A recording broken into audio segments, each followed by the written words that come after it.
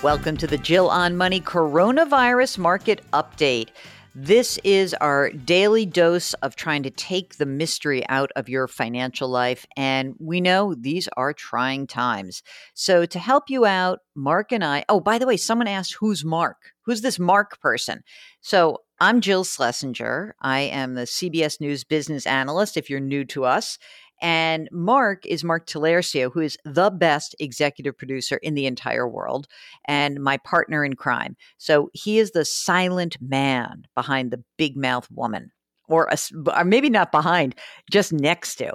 So Mark makes everything in my life happen. Mark allows us to get this broadcast on the air every single day. Mark is also a certified financial planner, as am I. Mark just passed his test. When did you pass it? Late last year or was that this year? I can't remember when you did that. Mark passed his CFP exam back in November. So we are two certified financial planners who are not in the business of getting paid to give financial advice. We're in the news and podcast industries. And what we try to do is bring that expertise without any sales. Isn't that fantastic? That's very different than what's out there. So we have moved to this daily podcast because we have gotten so many questions from you. So let's get to those questions. Joel writes that I am fortunate to have a Roth 401k at work. I see myself working at this company for the very long time. Knock on wood, right? I'm contributing as much as I can. There's a small company match. Altogether, it's about $6,000. Question, should I also be contributing to a traditional IRA outside of work? I'm in my early 30s, married with 2 young kids in daycare. I've got a modest mortgage, no consumer debt, no student loans. Most advice seems to be for people in the inverse situation, so I rarely find articles pertaining to me. Go all in on the Roth or split it up. So here's what I would say. I love the Roth 401k. I think it's great. It's funny, you say that you're contributing as much as you can. Are you putting as much money as you can because of a limit that is set by the company, or as much as you can because as much as your cash flow can absorb?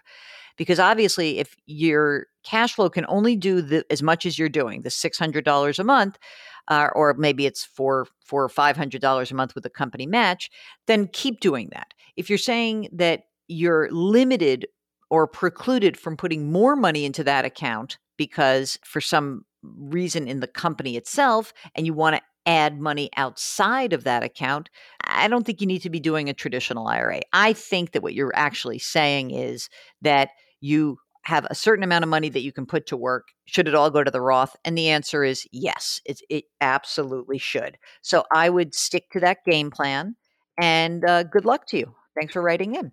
Next up, Al says that he and his wife are retired. They receive around $10,000 a month. The only bills that I have are my taxes and utilities, $2,500 a month. I have around $300,000 in cash. Before the crash, we had $1.7 million in investments.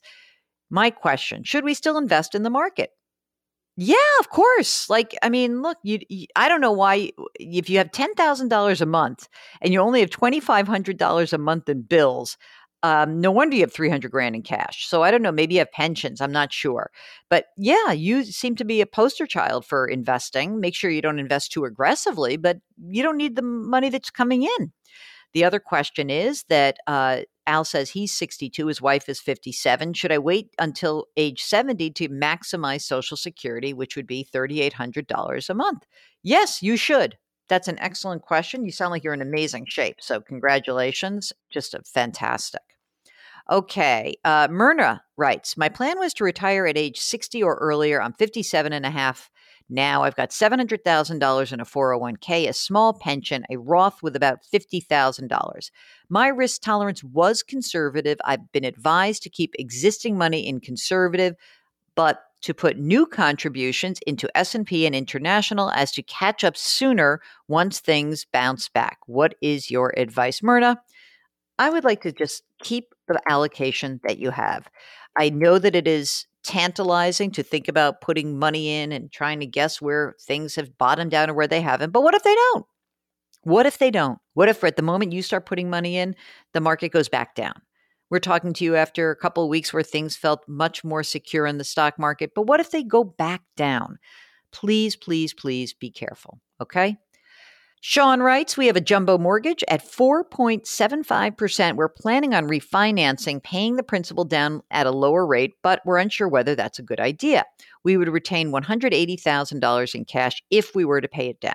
Due to the current economic conditions, we aren't sure if it's a good idea. I'm employed by a school district. My husband is in engineering for oil and gas. Our jobs are secure for now, but again, unsure. Would you recommend refinancing and reducing our monthly payment or hanging on to more than $400,000 in cash?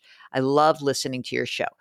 Well, okay, I would look at refinancing, okay? And what I would try to do is compare what the refinancing would be right now for a jumbo as is. And then I would look at refinancing and saying, what would the rate be if I had a conventional loan?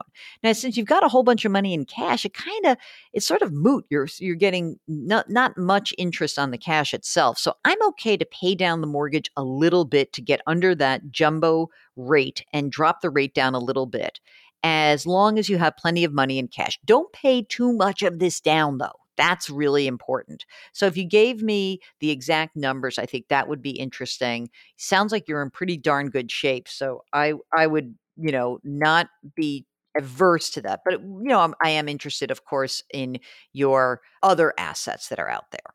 Okay, Paul writes, hi, Jill and Mark. Would it be a good time to cash out my Vanguard Dividend Growth Fund? I'm still up about $24,000, and then I would take the money and dollar cost average back into various Vanguard index funds that are down more. I like all the funds I'm invested in. I have a high tolerance for risk. I don't get upset when the market tanks. I'm 65, retired, don't depend on this money to pay my bills.